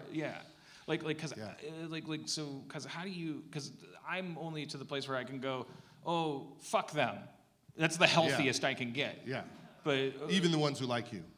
No, not fuck them. No, 1,000 camels for their children. I just mean like it's like that relationship can hurt me. Yeah. So fuck it. Yeah. But you're about to tell me how to get a relationship where you're like, actually, it's okay for them to say, fuck you, Judd Apatow, you straight white fucking privileged piece of shit that's never fucking fuck you and your hacky bullshit. Oh, you're on every billboard because you're a piece of shit. Fuck you. And that you're able to go like, hey Judd, you're allowed to leave whenever you want. But like you. But you feel there's like a debate on the work that's happening. There's some people who love it, and there's some people who enjoy engaging with you and attacking you for different reasons. There's not even a debate on the work. Like maybe this is like it's like, oh, the work's great. Is it ever going to make this guy a good person? Yeah. Why do they think you're a bad person? I'm a bad person. Yeah. But why are you a bad person? Well, ironically. A lot of Judd Apatow just called you a bad person, and I want that to go on record. I would like to think, ironically, it's because, well, I had work to do. You had work to do, and that made you a bad person? Yeah, I did. Well, my work wasn't in the area of being a good person. That you were focusing on your own ego and your own success and not helping anybody. Like if somebody came up and said, like, hey, can you help me open this soda? I'd be like, how is that going to make television good? Yeah. So and they go, we're 8. And I'm like, well, bitch, you better fucking figure it out. Yeah. Because I'm going to be controlling TV one day, and you're going to be opening sodas. Yeah. And you compound that for 40 years. Yeah. But it's like, is there a difference between our breed? You're a more likable person, right? Yeah. Like you're. I think this crowd likes you more than me, so you're wrong. They're self-abusive. So yes, you're right, they do, but because they conflate loathing with authenticity, and so then they're like, I like him because he hates himself. That gives me a break from hating myself. It's terrible. We're all unhealthy. I see, yeah. That's true. But that's why we have guests like you to invite us upward, and so I think we're all asking you, do you have a secret? Can we escape this? Well, I think I used to have a lot more of your energy early in my career, because I remember I was working on the Ben Stiller show, and they gave me all these terrible notes, and I said to the guy, Well, I'm not doing any of them. What happens now? Ah! Yeah! Yay! And then we got canceled. And I did the same And thing. you won an Emmy! Yeah. And then I did the same thing on Freaks and Geeks, and we got canceled. I did the same thing on Undeclared, and we got canceled. And then I made this pilot with the great Dave Herman, from Office Space and King of the Hill. And he had a beard. He played a parole officer. And the head of the network said, I want you to reshoot. We were 3 days into shooting the pilot. I want you to reshoot everything because I don't like the beard because only villains and pirates have beards.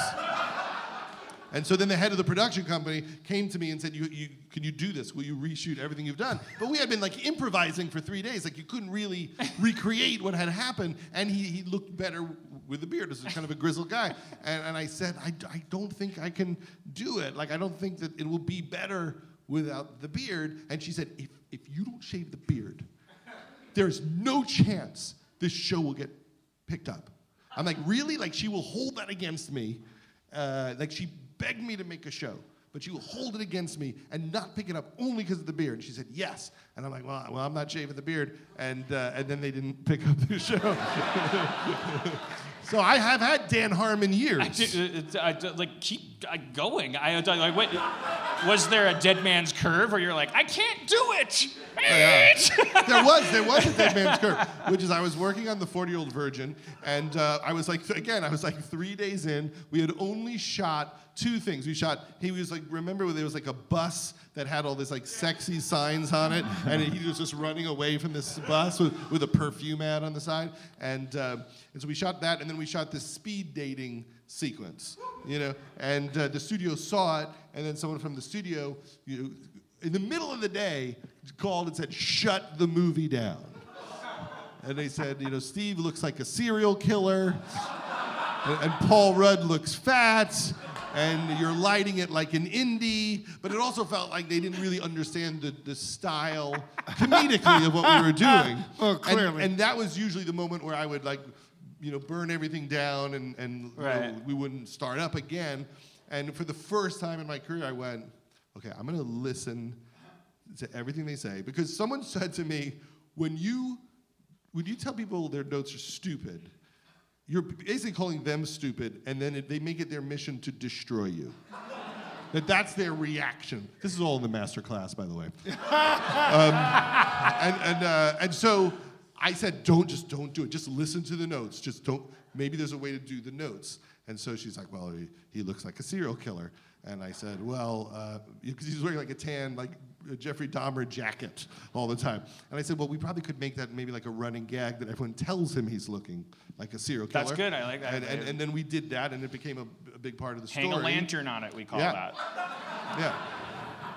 You don't address the note, Yes. You make the note part of the script. I actually made up a comedy term that no one uses, which is a certain joke is a turd in a slipper. A slipper? A turd in a slipper, which basically means you put your foot in a slipper with a turd in it, and it's a joke that feels good, but it's not right.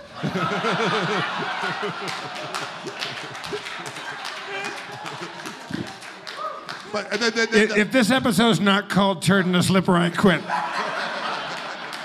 But then I couldn't make Paul Rudd skinnier because I wanted Rudd to be fat. I thought, he was always so cute and Clueless, and I was always I like him when he looks like he's falling apart. And so I said, I'm going to make Paul lose weight, but it was too late. You wanted to poop in a slipper. Yeah, and then the lighting is the lighting, and then I realized this didn't even make sense shutting us down. She could have just called and said, hey, keep an eye on these three things. It's there. Yeah, that happens a lot where an email will come in and it's their choice to make it seem catastrophic, and so their language is catastrophic, and so you inherit that, and then you go, well, then defiance is the only. I'm just beating that horse, but it's that is why it's worth breathing and going, what's the note behind the note, and how do you actually do this? Let them be hysterical and go actually, this is as most notes is addressable. Yeah, no, it took me and the a way long to be time. defiant is to prove that serves your ego. You go actually, you guys think it's hard to make him not look like a serial killer. All you had to say is please. Yeah. And you retain your ego and your. But it's so hard because when they give you the notes, what you're thinking is, I'm funny. And because that's linked to the presupposition that you don't know what you're doing, right? Yeah. It has to be, because if you really knew, when you really have confidence, it's like actually dumb shit saying like, are you sure this should be a thing? Yeah. Like isn't it kind of like, I was like, do you want us to engage in the humiliating ritual of changing it for you? like kind of like you have that power, that Harry Potter scar in your head. I think for me it was, for me, the reason why I'm also that confident, no, I'm not. But I just realized, I don't know if maybe was that moment, did that coincide with you? A relationship that in your personal life, a daughter born or a wife married, that you're like, I gotta stop making bridges out of firewood. Well, I had a realization, which is okay. Anytime something would happen, like with the show or even a scene or anything going wrong, I would just lose my shit, and my wife would always make fun of me. And just be like, oh, nightmare on the set, and like mock me, meltdown on the set. What will you do? And she just so laughed at me for the fact that I would go to 10 on things that weren't that important. And I made a connection at one point. I was in this giant fight. I wanted to direct the pilot with Dave Herman. I couldn't get them to let me direct it. They said no, and I was just losing my shit. And I realized that I was treating the head of the network like my mother. And that I was looking to, there were two heads of the network at Fox. I think they were like my mom and dad getting divorced. And that I had the energy of like a 14-year-old fucking flipping out with them. And I'm like, this isn't what's happening. I have different energy than what's actually going wrong here. Yeah. And as soon as I realized I was treating the head of the network like my mother, I made a choice to find people who understood what I do, and that I wouldn't be in fights if I really spent more time going, what executive gets the joke? Right. And ever since I've done that, it's all easier, but you have to really, I remember I met Larry Gelbart, and Larry Gelbart wrote the movie Neighbors, the one with John Belushi and Dan Aykroyd. And he said he went out to dinner with the director, and the director wasn't funny. But he didn't do anything about it. He was just like, he wasn't funny. And then like 2 weeks into shooting, he's like, this is a disaster. And he said he realized, like, at that moment, I got to pull the plug on the whole thing. I have to make sure. On Neighbors? These are the right people. Like, if I don't have the right team around me, the whole thing is screwed. And so that's what I tried to do, is slow down and go, who really understands me? But an argument could be made that guy that melts down, that's what he's trying to do. He's trying to make he's going, this isn't right, you're not right, you don't get me. This email is you being a person that can't work with me. So we have these stories where, and then I rose and I breathed and I became a better collaborator, but then you just undercut it right there, because it's like, that's just as true too. It's like, if you don't have chemistry, how are you ever going to make anything work? Yeah. You didn't know you were allowed to not cast your friends in the Ben Stiller show. That's the Emmy-winning sketch show. Like, they laughed at me when I said, let's have Seth Rogen be the lead of Undeclared. They literally started laughing. Like, it was so ridiculous. And but I think that at some point you realize, like, all this energy I put into my meltdown, it's not actually making anything better, and it's making me sick. And is there any way to just not do it, only because it's exhausting at some point to be in that place? Is there a part, because like I'm not like an employer. You guys have things that go on where you have 100 people that work, with you, underneath you, like, and you're making. You could have fooled me with the way you're pushing this sports drink backstage. I don't know. I thought I just thought I'd invent some weird thing that Jeff has a sports drink company. Like, it didn't land. How is he famous, Jed? How is, between you and me, why is Dan even here? I know, but like, when you're like in a creative space and you have all these people underneath you that are reliant upon you, how much does that weigh into your like daily decision making at all, or not a bit? Well, it depends on the project, because sometimes you're working with people and you go, this is their big break. Like, so if I fuck this up, Amy Schumer is screwed. She's not gonna get another movie. I got to do a good job. I'm gonna really hurt her long-term prospects. And I think about it, but it's worse when I work with my kids, because I just think, I'm going to make my children a laughingstock around the world. Yeah, but also there's wardrobe people, the makeup department, and all these like grips and carpenters and all this stuff. I don't know. It's like, because I was kind of happy about one aspect of the Roseanne thing, which was that actually for the first time in mainstream media talking about the television industry, there was a big talking point that was 200 people lost their jobs. Yeah. And I'm not saying, oh, that was a great talking point or it was bad. It's just like, we never really talk about that. And also, it's not always true. Every day that Sony came to a table read on Community, their theme was actually, you're fucking 200 people over with your shitty, late, crazy Dungeons & Dragons scripts.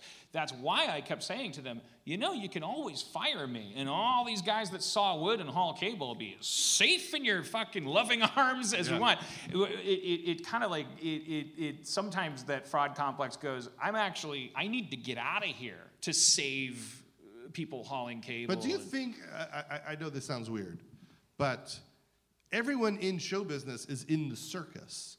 So this isn't like people have been working at Ford for 25 years and the show goes down and they never get a job again. They all just jump on another fucking Hulu show. You know what I mean? Like it sucks, and you might have 3 or 4 bad months. That's if they're lucky, but I think that a lot of people, it's like when somebody, like when Kevin Spacey gets Kevin Spacey and the House of Cards just dies, there's some probably 150 people that said, oh, fuck, I just got hired. Like, I thought I had a job. It definitely sucks. I mean, it definitely sucks. It's awful.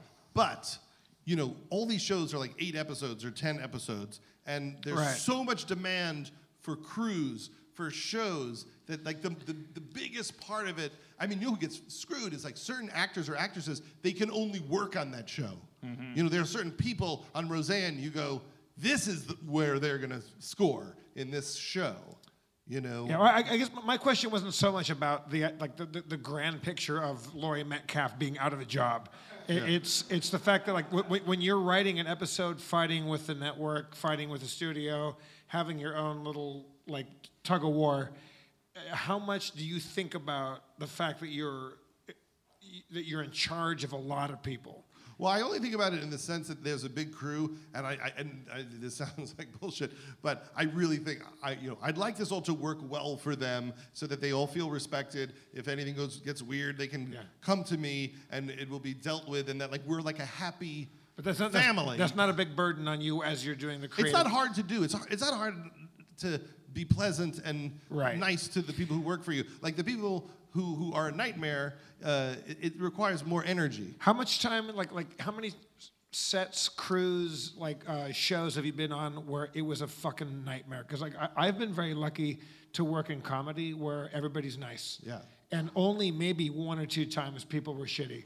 But that's like really rare. I haven't had a lot of those experiences. Like a director can be shitty and be yelling at the crew and yelling at the dolly grip that they missed the mark. Like you do see that, like somebody who is so obsessed with doing a good job, they're mean to people around them. But I think everyone has bad days where they do that. Do you think you're good at cultivating an environment of happiness and fun and grooviness? I'm the least fun person on the set. I'm not fun. I don't know how you are when you're working on episodes and you're on set.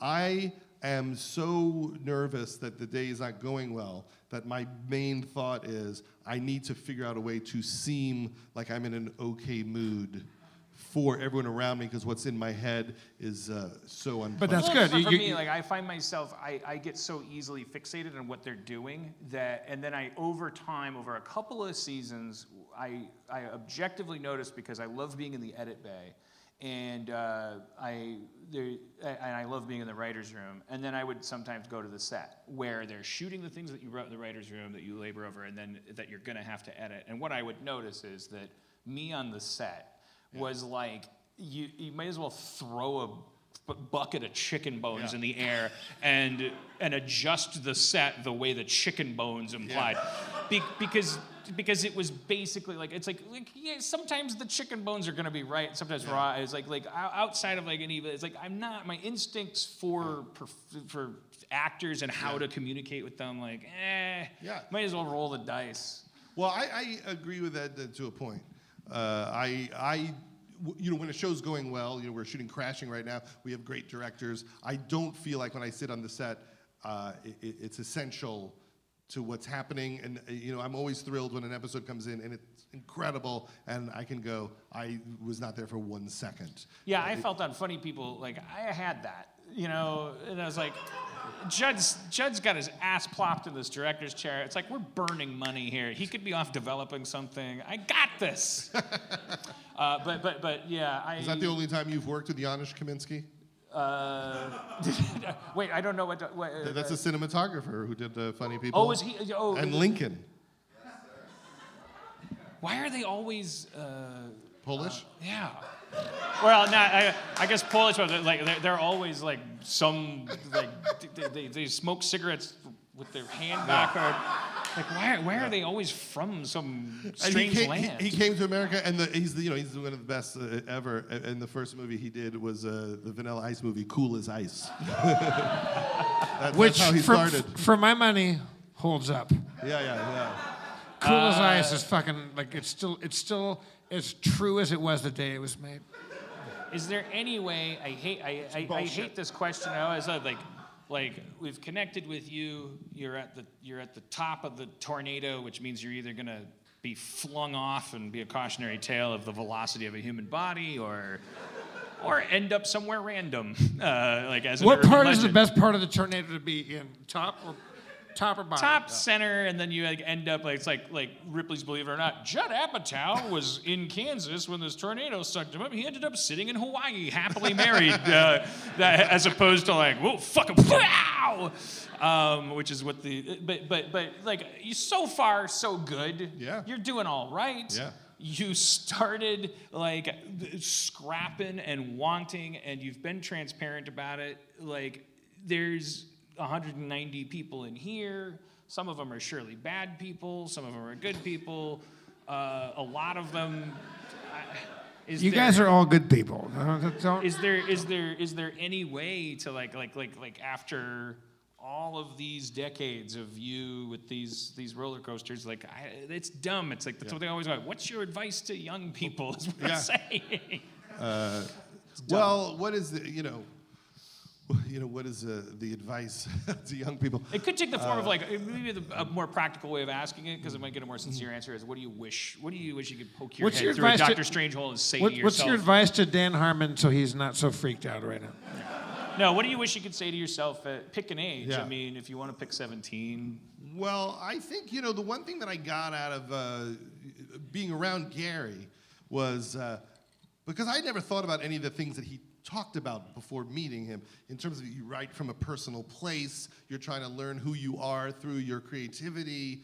He was a guy who didn't, he wasn't really part of the system. Like, he made these shows, but he didn't seem like he was a part of show business, like he just did his things on the side, and he was almost like an independent filmmaker in doing his TV shows. And I think there's a lot to be said for caring that passionately about whatever you're doing, and being willing to dig deep. And then if you have something to say, people might connect with it. You can't really succeed if you're just trying to be a cog in the machine. You're really trying to figure out what you want to express to other people. And for me, in a very simple way, I think I'm over and over just trying to say, don't be an asshole, try to be nicer, try to grow. and that every movie is like a fucking idiot trying to be less of a fucking idiot, and that's all it is. And I'll think I'm reinventing the wheel, and I'll sit in a story meeting, and then by the end of the meeting, we've kind of cracked a story, and I'm like, yeah, it's just another version of that, and that's what it is. Do you notice that in your work? Like there's a common theme that no matter how hard you try to get away from it, you're landing on it again? No. What are your themes? Do you have any Jed, themes? Dealing with being brilliant. I think control is it's sort of like every episode of Community and Rick and Morty. Like it's so easy for it to come around to we're talking about control versus not control, and it always makes me feel like wait, are we doing this right or wrong? Is every story about the human ambition for control, or are we fucking up? Are we just like going back to a golf swing that is basically like killing our shoulder? Like are we supposed to be different than this? Are we supposed to be telling stories about fucking woo? What happened to you that you're obsessed with the idea of control? This is a whole different show. Because I've never heard anyone talk about that as a theme, but I'm fascinated about how it works. Well, because I'm terrified of being a control freak. It's like more so than it feels like I'm a control freak. I feel like control freaks worry about not having control, and I find myself waking up every day and going, I'm terrified I'm going to be a control freak. I see. But we don't have, come on. But everyone is a control freak. It's just like how you carry it. Like I'm sure there's no difference between how I'm controlling things and how you're controlling things. It's just how we're acting around the office. Yes, and that brings us to Twitter and this new age where it's like, has any of this become cash-inable? Or is the common man or lady? You can be common. Can I finish? Like, can they say, you're all right, you did it, but not mean you did it. Like you made 3 branded content videos that won a Chloe. Like you meaning like no, because you did all that stuff. All right, you're not gross anymore. Like you're not like I'd touch your hand in square dancing. I wouldn't. That's not saying I date you, but I wouldn't go to the cafeteria and say I can't believe I had to that getting a Phi Ed credit required touching that person. Can you ever take the journey that would can you undo that? Can you be less gross by making shit? That's no. Interesting. I think you hate yourself in a different way than I hate myself. All right, I wasn't even, I was just kidding.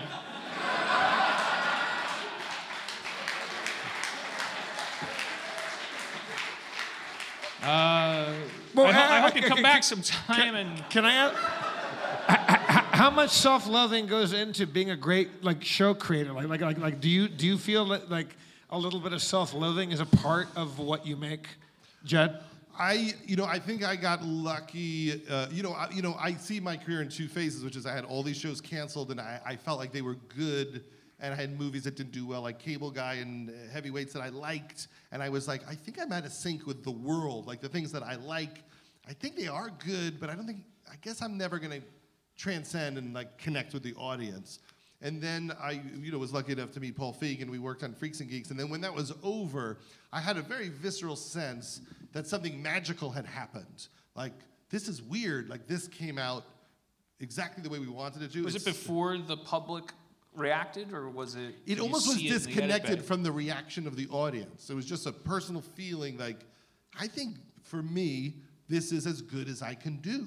And I think it works perfectly the way we wanted it to. And as a result, I'm going to look at the rest of my career as an aftermath. And so, it's almost like a trick on myself. Like, I did it once, so I could take all that pressure off of myself and just try a bunch of shit, because I really only wanted to prove to myself once that I knew what I was doing, and that everything else can be an experiment. So, identify the top of your Apatower. No, that didn't work. Does that make any sense? The connection of Apatow and then the word tower? A little too much. Yes. It didn't, I'm getting. I did. Joel Hodgson came to an epiphany. You know Joel? Yes. Like about Mystery Science Theater. Like he had a love-hate relationship with it because of what it represented in his life. And so he kind of, you got lucky enough to, sounds like you were in the edit bay on Freaks and Geeks and you're like, you know what? If I think it's going to get better than this, I may be right, I may be wrong, but one thing's for certain, I have unreasonable expectations if I compare. That's how I feel about Rick and Morty. Yeah. I'm like, Community was fucking perfect, therefore, like Rick and Morty, I'm like, if you ever expect to be this happy about something you've made, like you're dumb. And that doesn't mean you're not going to, and it doesn't mean you are. It is that atoning with like good enough is good enough. Yeah. Or just not even good enough. Just I'm giving myself to it. I'm being as creative as I can be, and I have the courage to put that out there, and we'll see what it is. Like I'm not holding back. I'm not trying to obsess on how people are going to feel about it. Right. It's a pure expression. Because you're not letting yourself be defined. Hi, sorry. That happens a lot. I'm hidden. But you find you're taking the pressure off yourself and you're not letting yourself be defined by your work. So in that sense, it's not about your ego. It's really just about focusing on the thing that you're doing. Yeah, can you get to that place? Right. And then, but there's always that other part of you that's like, I'm gross. You're right. You're aware that of we carry with you're us. trying to let the dominant thing be, I'm going to try to be in flow on whatever this creative expression is and put it out there. And whatever happens. It's not fair to people to like. It's like a writer on a contract with the audience didn't sign. They go, oh, do you like that show Mighty Mouse? Yeah, it's great. Hey, did you know the guy that created it wants you to think that he's a good person? Well, I don't know. I don't know. I'm not prepared to have that conversation. What I'm very prepared to tell you is that I enjoyed Mighty Mouse episode 3 yesterday and may change my mind tomorrow and have a full fucking right to. And it's like that's I think the lesson I just learned tonight, and it really embarrassing. But that's the fuel. But that's like the fuel. Like your fuel to do the work sometimes is, I'm gross. Are we boring you? He just yawned. Who, me? Oh yeah, it's no, but that's like your fuel. Like you can't do the work unless you have some like insane wound you're trying to like overcompensate for. And so the real question is, at a certain age, could you go, I can find a different fuel than this weird insecurity, self-hatred, and do it from a different place? Yeah. I mean, the metaphors there it could include like aerospace, where it's like it takes a different form of propulsion to get to certain places, and it's like things need to detach and take over, or you're a bad rocket, like you're flying on fucking diesel to the moon. How does pole vaulting? How does Dan get as mellow as you? What could he learn from you how to be? Well, your worst nightmare needs to become a reality for that to happen. Because every seat's filled in here because of my mania. Go ahead, you can tell him. Go ahead, tell him. What would it take to make me mellow? I'm just saying, calm the fuck down, motherfucker. I'm not the one. I've been like, haven't we done too much show? Like, I thought I was the responsible. Do you think you're in pre-crazy, prime crazy, or post-crazy? It's like right at the tip of the Apatow. Like I'm like I feel like I'm like right at the place, which isn't. It's like. My therapist said to me, she goes, I described the whole situation, 70 episodes, whatever. I walked her through the merch. I mentioned you 3 times in my GQ article. And she goes, so next is happiness, huh? And I go, yeah, for sure, pretty cool, right? And she's like, huh, well, this will be interesting. And I'm like, what's that about? And she goes, no. I'm saying it's going to be interesting because you're an archetype, and about half of you that's true. Now you become happy, and now you just actually just grow to your randomly allotted age, and you just die with a smile on your face, or with a look of shock because maybe it's a bus. But the other half, to the point where you could flip a coin, and she's like very convincing. I don't know if maybe she's bullshitting with this stuff, but she's like, she makes it sound like science. She's like, the archetype you are in the situation you're in, the half of you, now you die. Now you put on slippers, as she said, and you drink yourself to death. Because you don't know how to process happiness. And I was like, all right. And she was like, yeah, it's gonna be interesting. Well, like, what is your job? Cliffhanger! Slippers full of poop. Thank you so much, Hayworth Theater. The Dynasty Typewriter.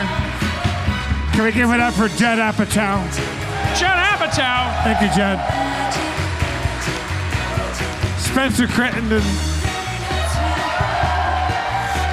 And as always, Church, Chris, Sarah, Levy, Brian, Yusong, Nolan, everybody.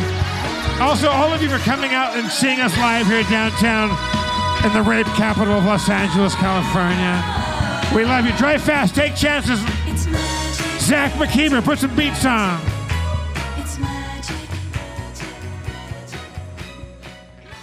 It's a good show.